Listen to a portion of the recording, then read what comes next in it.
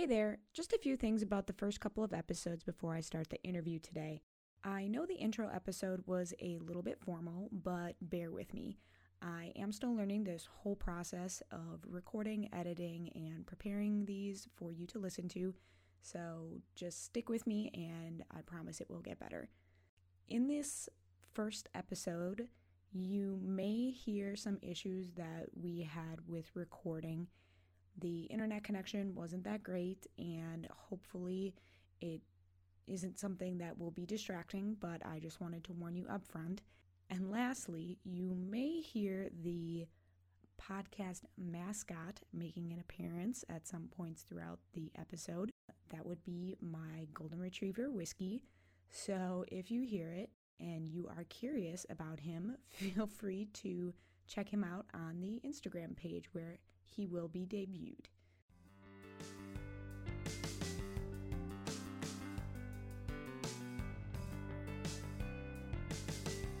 Hello, and welcome to Everything But the Building, a podcast about the people, places, and history behind the profession of landscape architecture. I'm your host, Stacy Bruchtrup. Today I'm speaking with Wendy Miller, current president of the American Society of Landscape Architects. Wendy gives us a little bit of background on how she found the profession of landscape architecture and her career since graduating from North Carolina State University. In addition to her professional work, Wendy served at the local North Carolina ASLA chapter, has been the chair of 2 different professional practice networks, and was the vice president for professional practice before beginning her road to becoming ASLA president. With that, let's meet Wendy Miller.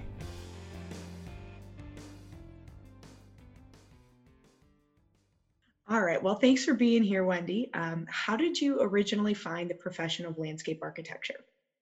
Well, I was always a science kid, and I went off to college, assuming I would be pre-med and move into that world, and that was what I'd always thought I would be. So when I got there and started working in labs, I realized it was just not the kind of job that I was probably going to be well suited for. So luckily, I had a summer job working in the campus planning office at the University of Virginia. And that was just this most lucky event. It was an eye-opening moment for me because I knew nothing about planning. I knew nothing about architecture or landscape architecture. And so what a beautiful place to do it. University of Virginia, if you've ever been there, is this very stately campus that was designed by Thomas Jefferson. And so it had a rich history and a beautiful lawn. And I just learned so much that summer and worked with a landscape architect who then now teaches at the University of Virginia, Nancy Takahashi. So she was my real first introduction to landscape architecture, and I kind of fell in love. And then I worked for an architect for many years in Charlottesville. And when I knew it was time to go back to school, I decided, of course, landscape architecture. And I looked around, and I was living in North Carolina at that time, and North Carolina State was very close by, and the chair of the department at University of Virginia said, you should go there. Linda Jewell's terrific, and she was one of my major professors. So it was a great experience. That's awesome. Yeah, it seems like a lot of us find the profession accidentally. Could you then fill us in on your professional career since starting with your MLA from NCSU? Yeah, absolutely. When I got out of school, it was the mid-'80s. Things were a little bit tough in the economy. So that's kind of relevant, I'm sure, to today as well. So I found a job working with a small one-man firm, and he taught me so much. It was such an excellent experience out in the field, looking at sites and just having that one-on-one experience of learning about each individual site and the needs of the program that he was devising for that particular project. He had a really interesting scope of work, but he just couldn't keep me employed full time. So I looked around, and luckily I had a good friend that I had gone to school with who was working in the urban design section at the City of Raleigh. So temporary position opened up. That's sort of how things go. And I went and began working there, doing interesting work with ordinances as well as a community appearance commission. And who knew? I didn't know much about local government and the experience of working in local government, and it was a great fit. And so I stayed there, and I slogged through some ordinances like the sign ordinance and the landscape ordinance, and And then just also doing this work with the Community Appearance Commission was really based on outreach with different agencies, as well as also developing an awards program. So it was a really wide ranged experience, as well as just working on other planning projects within the department. So it was a great fit. And then I had to move because my husband's a furniture designer, and we moved up here into this area of North Carolina where there's a lot of furniture industry. And as luck would have it, the city of Winston-Salem was looking for someone who had exactly the experience I had in their urban design section. So I slipped right on in, helped them develop an appearance cushion for this community, expand the scope of that to include looking at public project review and guiding a little bit better how we were doing our public projects in the community, and making sure that there was aesthetic component, as well as that they were well designed and functional for the community. But then again, the economy in the early 90s got a little shaky, and the department was really looking like there were going to be some layoffs, and I had an opportunity to move into transportation, and that was just a completely different set of skills and work. And I love that too. In a way, it took me a long time to kind of settle into knowing what that was going to be about. I would say, got to learn the acronyms first. That was absolutely 100% necessary to speak to the architects and engineers and other folks that were working on projects. But, and so there was a power in acronyms. I learned that. But over time, it was really, began to realize how much the public realm is in the streetscape and in the right of way, and how important that is, for both people that are traveling through your communities, as well as you on your daily commutes, or how you get around. And I think it was a dynamic time, because federal policy was changing quite a lot in the early 90s, and they were looking more at long-range planning and thinking about how to make things multimodal. Most state DOTs at that time were very focused on the vehicles and the trucks and how they were moving through communities. It was all about increasing capacity, not very much about making sure that bicycle and pedestrians were accommodated. So I saw that completely evolve over the time that I worked in transportation, to the point where, we were doing quite a bit more planning for corridors that would include bicycle and pedestrian accommodation. So that was pretty exciting. In fact, in my last project before I left the city, after 25 years, was to include a multi-use path along an existing old freeway. And so it was being rehabilitated through the downtown. It was a very tough project. There was a lot of public involvement that went into that, because we were actually trying to shut the road down for the period of time that it would be under construction, which was a pretty bold move.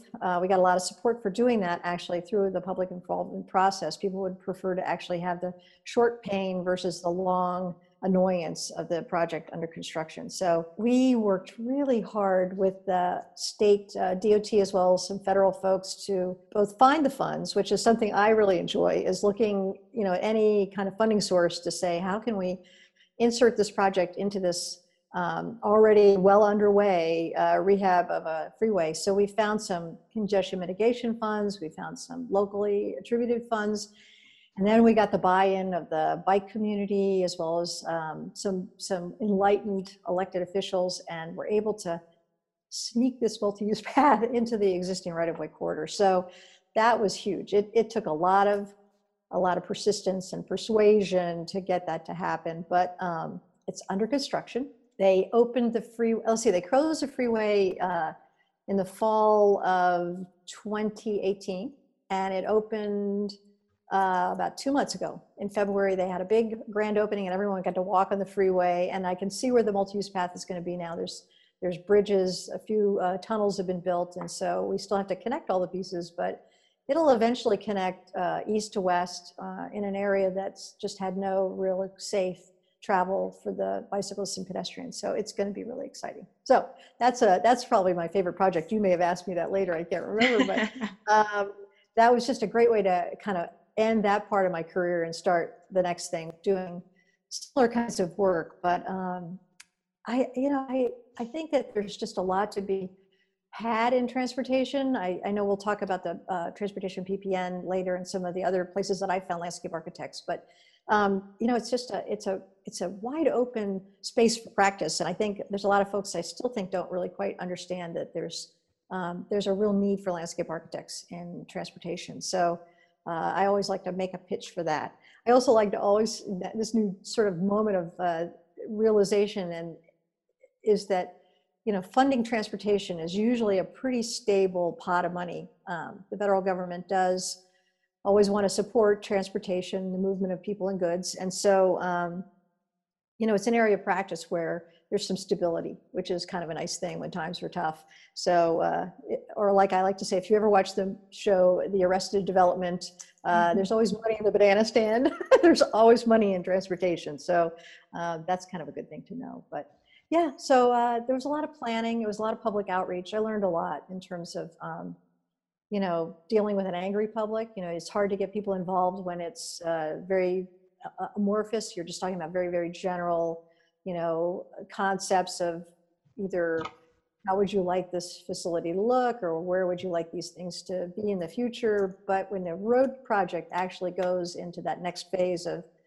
they've picked an alignment, then you get all of the people who never cared to come out and talk when it was more of a planning phase. So it's been an interesting ride. I really and now I continue to do that in terms of being a sub-consultant with other engineers on I've got some projects that are in local communities doing streetscapes as well as wayfinding and mitigation projects. So it's been great.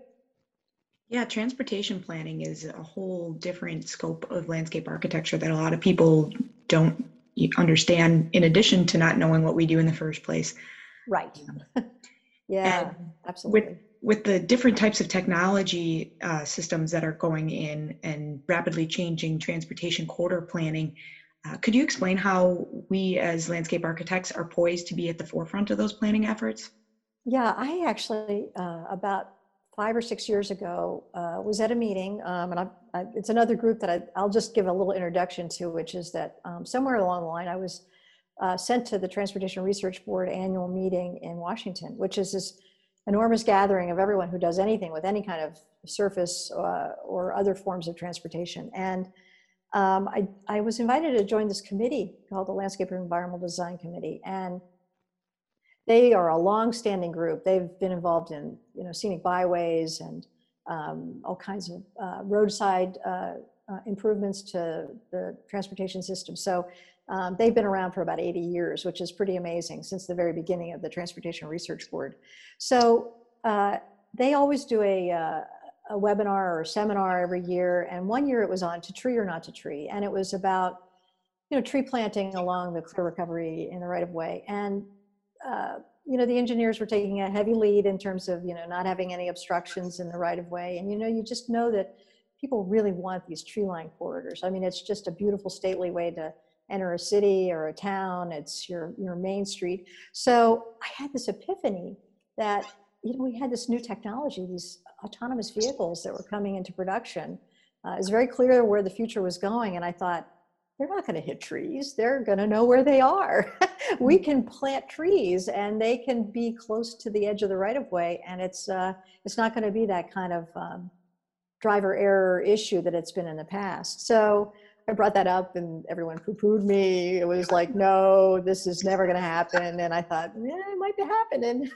I think it's going to happen. So I think now what that made me realize is that we really need to be in on the discussion and the decisions when, say, the new Green Book gets written, which is, sort of that guide to how you develop your right-of-way, and make sure that we aren't just putting more of these little autonomous vehicles on the roadway because we can increase the capacity, but we're also thinking about how do we reallocate the whole right-of-way. There could be much tighter lane widths. These things can really run on a little track. They don't even, frankly, need much pavement. They know where they're going.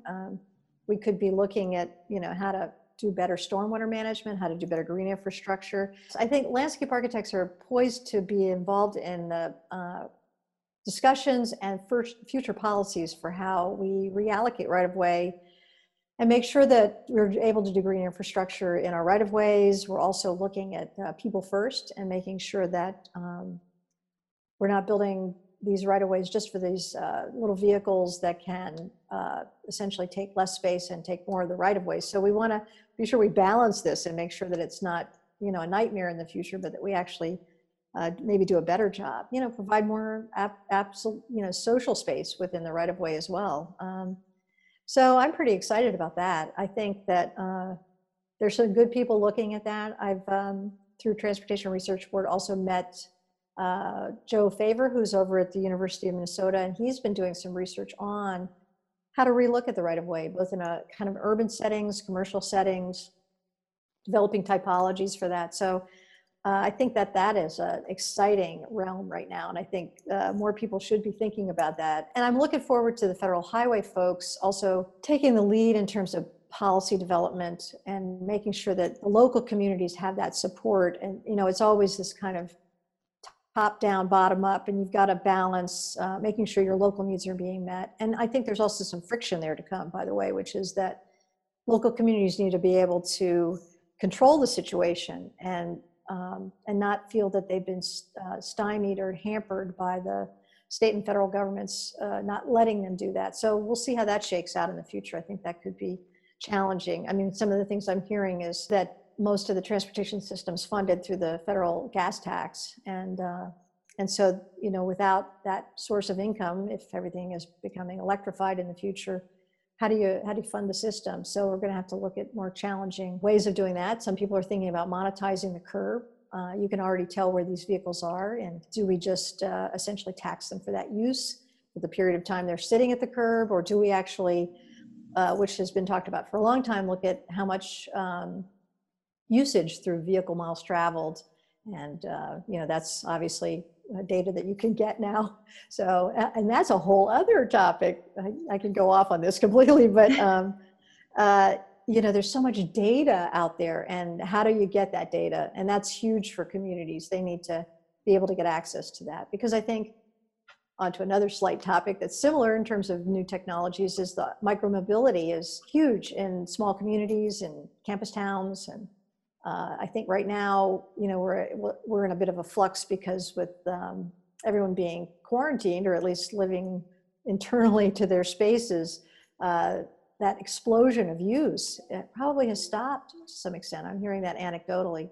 So, but I think that micromobility was becoming something that was starting to get dealt with fairly well. They were corralling them. They were finding ways to manage those being located so that they're convenient, and they're not just for low-income folks, as well as everyone in the community, and not that they were being just tossed here and there on the right-of-way as well. So lots of challenges, lots of opportunities, I think, and most of the towns that have had those show up, they know that they've got to do a better job, or else there's going to be more friction with pedestrians and other modes. It's a wide open space in terms of, how are we going to change the way we're using it? And I know we'll talk about this a little later, but I think right now I'm seeing that because people are essentially trapped within their homes or their small spaces that they can get into, the right-of-way, because it's not quite so busy, is becoming an opportunity to have some social distancing.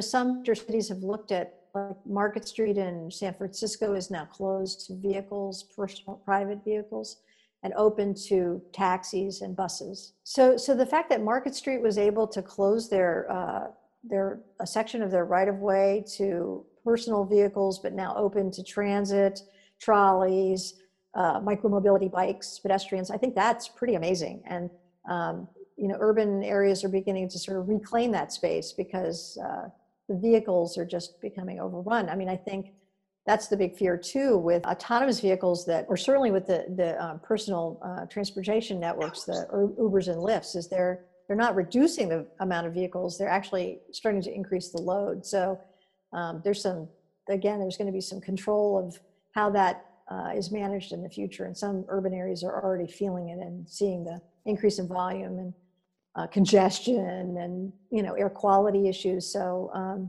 lots to keep tuned into, for sure. Right. Yeah. It's a really fascinating subject. I try to get to at least one session on it at the national conference every year.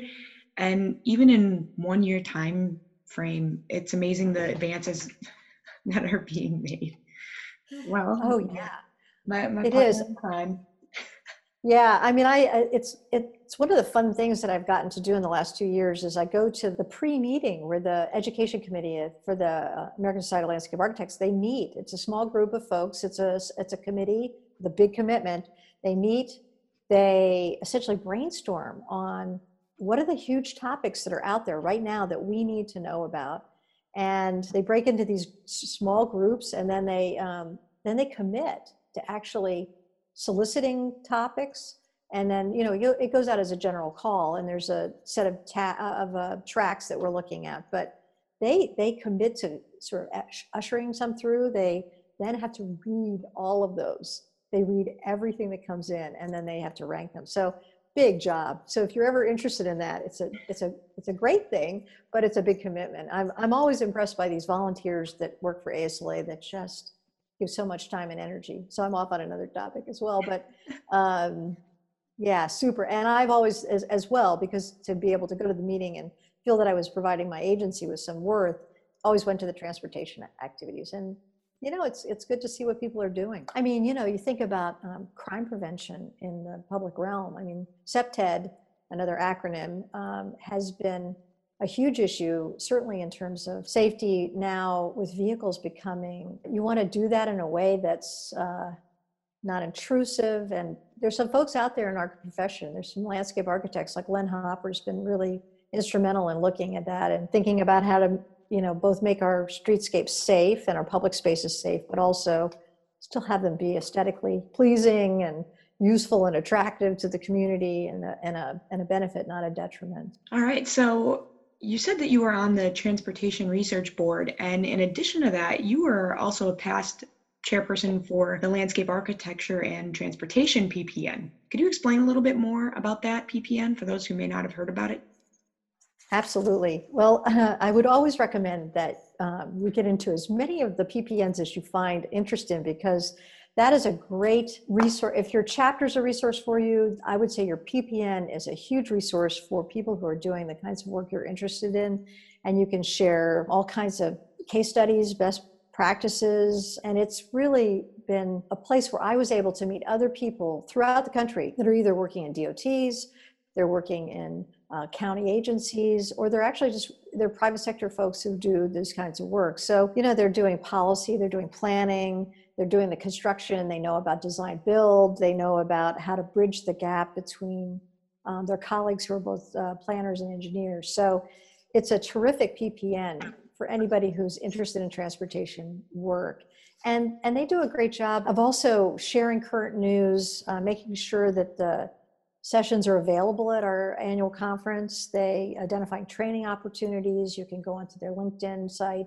Just yesterday, I went and saw there's going to be a webinar tomorrow on reclaiming the right-of-way. I've already signed up for that. So they really support, they advise the ASLA on things that are coming in the future and keep the policies up to date, so that the rest of the society who may not be doing that sort of work is aware of the kinds of issues that are current. And again, I think it's just sharing that knowledge and having colleagues that are doing similar kinds of work. So we also always meet in person at the annual conference in the PPN Live area, and you get to see the folks that you've talked to on the phone once a month. And I just found a great set of leadership from all across the country. And those folks continue to be your colleagues and friends throughout the time that you're working in your profession. I've kept in touch with all of them over the years, and they continue to serve ASLA and other functions as well. So the PPN's been a great resource, and it's a good way to get your work that you're doing out,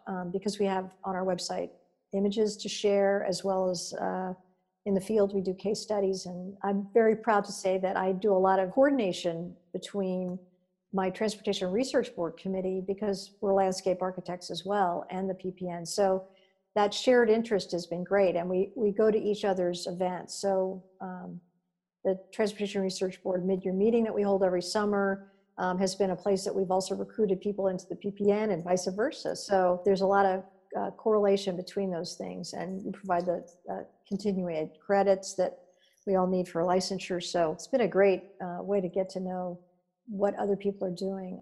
So in addition to, you're a very busy lady, but in addition to the transportation PPN, you're also a past pre-PN for the Public Practice Advisory Committee, correct? Yes. Yeah, not sure how I found that. I think after I had done a lot of my chapter service, I slowed down just a bit, and I was involved with the PPN always, but I signed up for committees. And so I picked a few that I thought were interesting, and I ended up being assigned to the Public Practice Advisory Committee, which really was something that I didn't know existed either, but it was a resource for folks who are in public practice to, which is a subset really of the larger membership. I mean, I would say most people obviously are in private practice, but the public practitioners don't always probably get the same level of support in terms of tools for what they need. And so as the Public Practice Advisory Committee, we did a number of things over the time that I was involved in, and did do my time chairing that committee as well, and then continued on because I really did feel that it needed to continue to have someone from the transportation sector as well as, the other folks that are involved in it. But so you get people who are doing parks planning, you've got folks that are in municipal governments and other ways, federal government, park service folks, forest service. So you get to see a bigger range of what public practice is like, and some of the support issues that they need. They don't often get supported in terms of their membership, but they do get supported in terms of their continuing education. So that was very important to us in that committee, to make sure that public practitioners had content at the meeting. So we would support submission of, we would all work hard to also support the submission of sessions for the annual conference, but also we would cull out when we got the listing of what was going to be coming for the next year. We would find those things and make them very easy for you to locate. So when you were trying to justify as a public employee going to this conference, you could say, here are all the great things I'm going to be able to bring back to my community from our annual conference. So that was important. But we also started this policy shapers interview, which was something that everyone would commit to do one or two of those during their term on the committee. And you would interview a public practitioner. And they could be an elected official. Sometimes they were longtime, state Greenway. My person was someone who was essentially what we call the father of the Greenway system here in North Carolina, Bill Flournoy. So you do a one-on-one interview, and then you write that up, and it became a part of our land publication that comes out, to the membership every 2 weeks. And so just to give the people an eye on, landscape architects that are practicing in the public sector and what they do and how much they influence what happens in your community. I mean, as either the director of a Parks and Rec department, or a mayor, or the head of public works, or doing some sort of new green infrastructure program within a community. So, and academics, we also did interview them as well. So it was a good committee to get that broader perspective on how we're all doing our work and how we change the world. It was really exciting. So I love that committee. I mean, I still am very interested in, when I went on to become the vice president of professional practice, then you have a little portfolio of committees that you work with. And so I had professional practice, which is a very big committee with a lot of subcommittees, but the public practice advisory committee was one of mine. And so I love to sit in and hear what they were still doing. So, yeah, so I love it. I'm always encouraging people now to get involved in committees, because that's a very powerful way to continue to shape what we do for membership. Really important. Yeah, and I feel like that's a different sector of landscape architecture that people don't think about. That yes, when you are going to City Hall for your permits, there is a good chance that there's a landscape architect there who's going to be reviewing them, and they've gone through the same training, and they're just looking at it from a different perspective. I like to tell people, you want a landscape architect in that public sector job, because not only are they going to help get your project through the process, but when I was working in public sector, I was always sure that we were making sure landscape architects were on the listings for RFQs, RFPs. We were looking at them. They were part of the process. And they had an equal chance of getting the lead on many of our jobs. And so, I mean, I knew what kind of good products I would be getting. So it was important to me. All right. So in addition to everything that we've already talked about, you took office in November for ASLA. So what initiatives have you personally been working on since you started?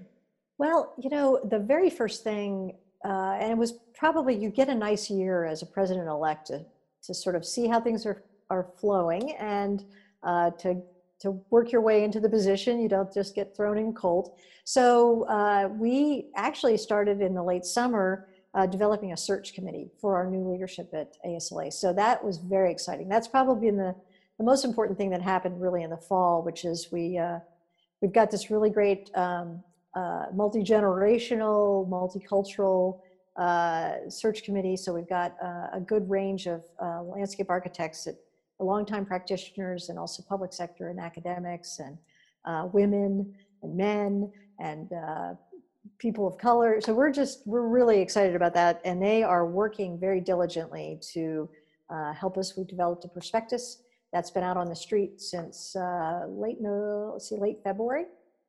And I believe we're getting some candidates coming in. So I'm looking forward to that actually being full circle between the time I started in November and when I will hand off that Frederick Law Olmsted gavel in the fall. But it's going to be exciting. So we're looking for dynamic, new leadership. Something that can take us into another generation, essentially, of how we're serving membership. So that's number one. Our Climate Action Committee was formed, and I'm so excited by that because we've got Vaughn Rinner, who's a past president, leading that, and she's got such a committed, passionate heart for that, and she's got a great committee of her own. And so she and I had talked about that quite a lot, and we're able to get that established in January. And they have hit the ground, and they've been working with the Landscape Architecture Foundation. They've been working with the Council of Educators on Landscape Architecture to be sure that we're incorporating climate science into the curriculum for students now. So they, I think, are going to be a great new addition to what's been one of our biggest strategic goals, is to be addressing climate change as a profession and also providing business tools. What do we do just out there in the field? And every day a landscape architect needs to really be sure they're always looking at their projects now in terms of climate change and how we're doing what we do, how we're, it's across the country. It's not just coastal regions. It's, we've seen huge flooding in the Midwest. I'm sure you experienced some of that in St. Louis this last summer. There's just been, I think that we're on the cusp of this, and or we're beyond it in many places. So I think everyone's now seeing that it's really a major part of our practice. So climate action, diversity, equity, inclusion. We've been working really hard through our diversity summits, and now we're sort of stepping back from some of those bigger events, but we're also now going forward with making that just a really a strong focus of what we're doing this year. So those are some of the big topics. Hoping to have had some really good discussion on those in the spring, but I think we're going to have to look at new ways to gain that knowledge from our trustees over the summer. And streamlining the governance. I think we've been in good financial shape, but I think we also, as a society, need to shepherd our resources. So I think we're looking at how we streamline some of our processes, and advocacy has been something we've done as a very big event, and it's a great leadership opportunity. But we're going to try and do that more strategically in the future. We're going to wait until we really have Congress in place, and we've been working on developing our own unique legislation in terms of climate change, and that is perfect timing in a way, because we have enough time to work on it and then begin to implement that. So I am luckily following in great footsteps, and lots of the stuff that we've started, we just need to keep it moving and have it get reshaped and be more useful to the membership. That's one thing for me as well. And then, of course, what we've experienced in the last month, I think that's changed everything. It's changed how we're having our governance meetings. It's going to change how we look at providing services for membership. So it may change everything for the whole year. I have no idea really where I'm headed at this point. I think we're all just hoping that we can see the opportunities and then do the best for our members to keep their practices functioning and making sure that we're giving them the tools they need. So. Right, yeah, and I know that ASLA has been working really hard in light of all the recent events with COVID-19 and the self-isolation orders. Can you fill us in? I know a little bit more, being on the CPC meeting a few days ago, but could you fill us in a little bit more on what ASLA National has been working on? Yes, we've just issued a location, a sort of a website one-stop for COVID-19 resources. So I'm supposed to go ahead and give you that website information, which would be asla.com/COVID resources. So if you go there, you're going to find sort of the virtual business resources. We've done a webinar already on remote working, and I believe that'll also be up online and available to others, which I guess is some great tips. I think I saw last night on Twitter that there's some additional tools in Zoom that you don't really necessarily know how to use. So check those webinars out. I think we're going to be having more of that over time. How to get disaster relief through Small Business Administration loans and other resources for that. I know everyone's looking for that currently, and that's very challenging because we want to keep our people employed, and I believe there's some ways to do that now and get essentially a grant program from the government. We'll have professional development resources. One of the things we've instituted for April is there's going to be sort of a best of from the conference. So there are 3 free webinars for continuing education credits. So definitely take advantage of that. I think I've heard already people are signing up, so that's good news. And then for resources for educators and students, I think that's been a very big challenge. Everyone's had to scramble within the university systems. I've talked to a few educators, and I myself have been participating in Zoom meetings as how to do that online education. I think we've always been looking at that as a future option, but now we just had essentially compressed into a very short period of time how to manage suddenly doing a design course online. And I think that, you know, there's still a lot of learning to be done, and a lot of sharing can occur on that. And then also for the parents who are stuck at home with their children doing online education and trying to figure out how to do that, we have, of course, our activity books and lesson plans. There's some things out there really for younger children to be involved with, which is kind of fun. So students of all ages can do that. You know, community tools. We all kind of want to keep connecting, because I find that when I do one of these Zoom events, it's heartening for me, because you can work you're solo in your own office at home, but it's just refreshing to see some more faces, to know everybody's all right, to begin to feel like we're still a community of folks working on a project together. So I think that is just essential. And I know there's some virtual happy hours going on. There's some virtual lunch gatherings. So I encourage everyone to take advantage of that, whatever resources we have for you there, as well as where you can find them elsewhere. And then, of course, federal, state, and local government resources. We've always got those on there, but there's also new information to be had. So do check that out, and we'll keep in touch. I know we want to make sure everyone is able to function in this time that's so tough. And a lot of what we do, you know, because it's our mission, is to provide fellowship, actually. And that's important to me. I think that's why I always came to ASLA, working in an engineering department. I needed to find other landscape architects. I needed to talk to my people. So yeah, that's what we're here for. Yeah, I know the lineup of items that ASLA has been rolling out for support throughout this COVID crisis. It's really heartening to see, and hopefully that'll keep everyone in touch and moving right along. It's going to be tough, but I think we're finding good ways around it, and I know they're doing a lot of good work. Yeah, they are. They're a great staff. I mean, I can't say enough about the folks that work for us there in the center. And I do like to tell people, if you get to Washington, when we can all travel again, you've been there, you know. I mean, the center is just this great resource. It's very welcoming. We've done a lot of events in the lobby. I've done, as a part of my Transportation Research Board, I've done some panel discussions. We get great turnout from the local community of landscape architects in the DC area.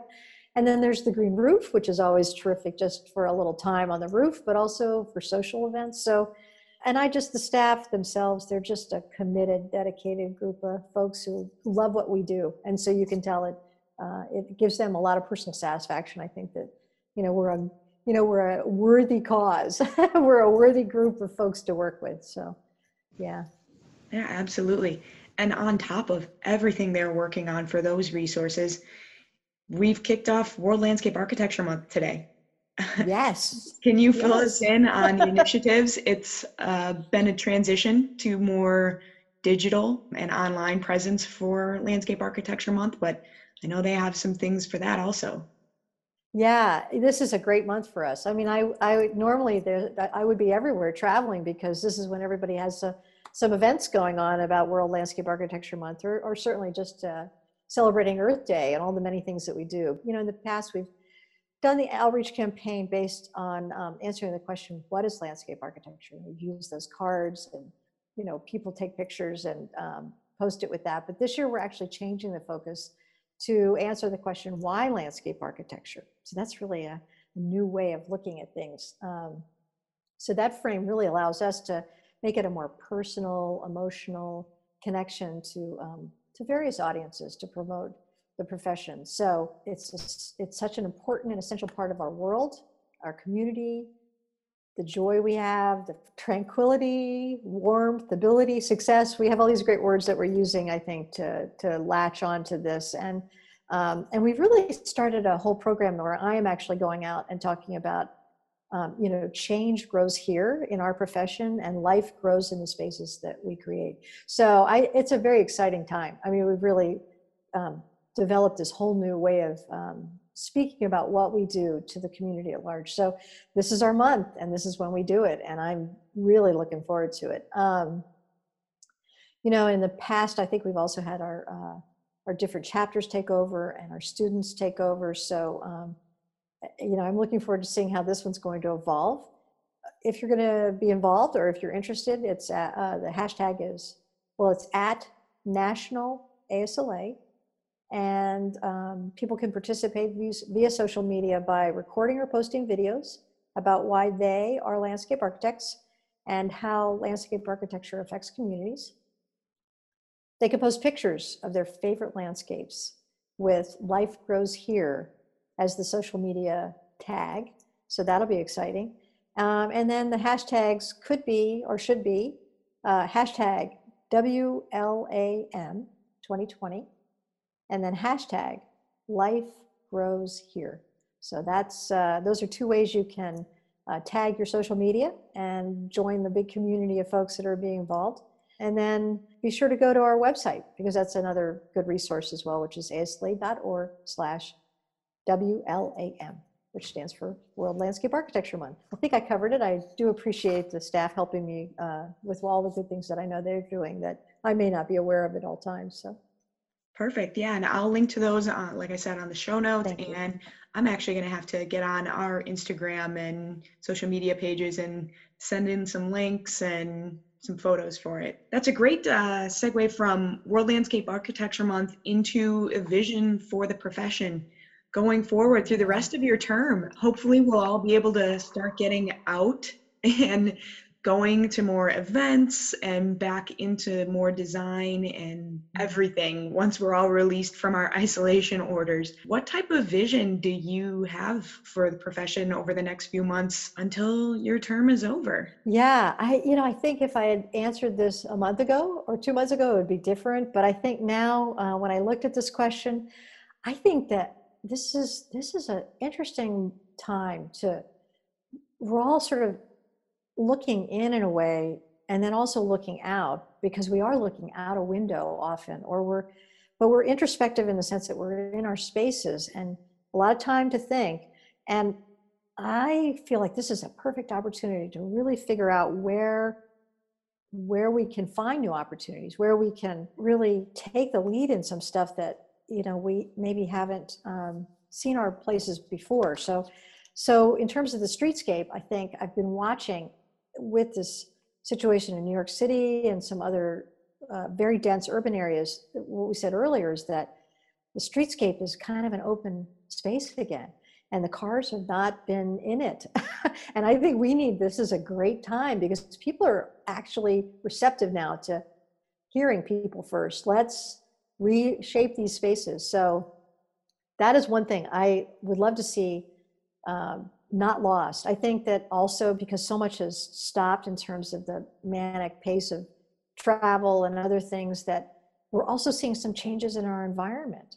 We're seeing, the skies might be a bit clearer, and, we're seeing how climate change and the changes we've made it's horrible that we've had to make them in such an abrupt way, but maybe there's that positive feeling like we can turn the ship around with climate change if we really do think about it in the way we've had to now. So I think there's a lot of silver linings in this. And I love the thought that, parks and open space have become so beloved and valuable. And like you said the other day, you're seeing people in the park that you've never seen before. I've seen all my neighbors are out, and they just have to be out walking, and they're keeping their distance, but they're being social. So I think that what we do is never more important now than it's been before. So that's my vision, that we're gonna, as I even said in the letter I sent, I'm optimistic. I think that when we all come out of this, people are just they're gonna be back in those spaces that we've created. And it's gonna be such a joyous feeling of children getting back on that playground equipment, and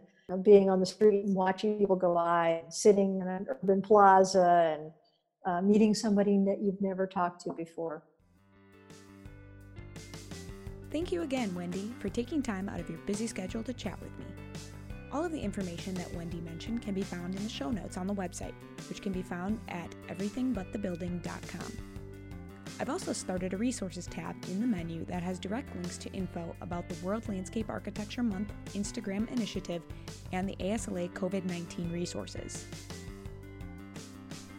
If you have any questions or comments, please visit everythingbutthebuilding.com and leave a message. You can also follow us on Facebook, Instagram, and Twitter, or send an email at ebtbpodcast@gmail.com. Cover art for the podcast was created by @James E. Butler, and music for the podcast was created by Adam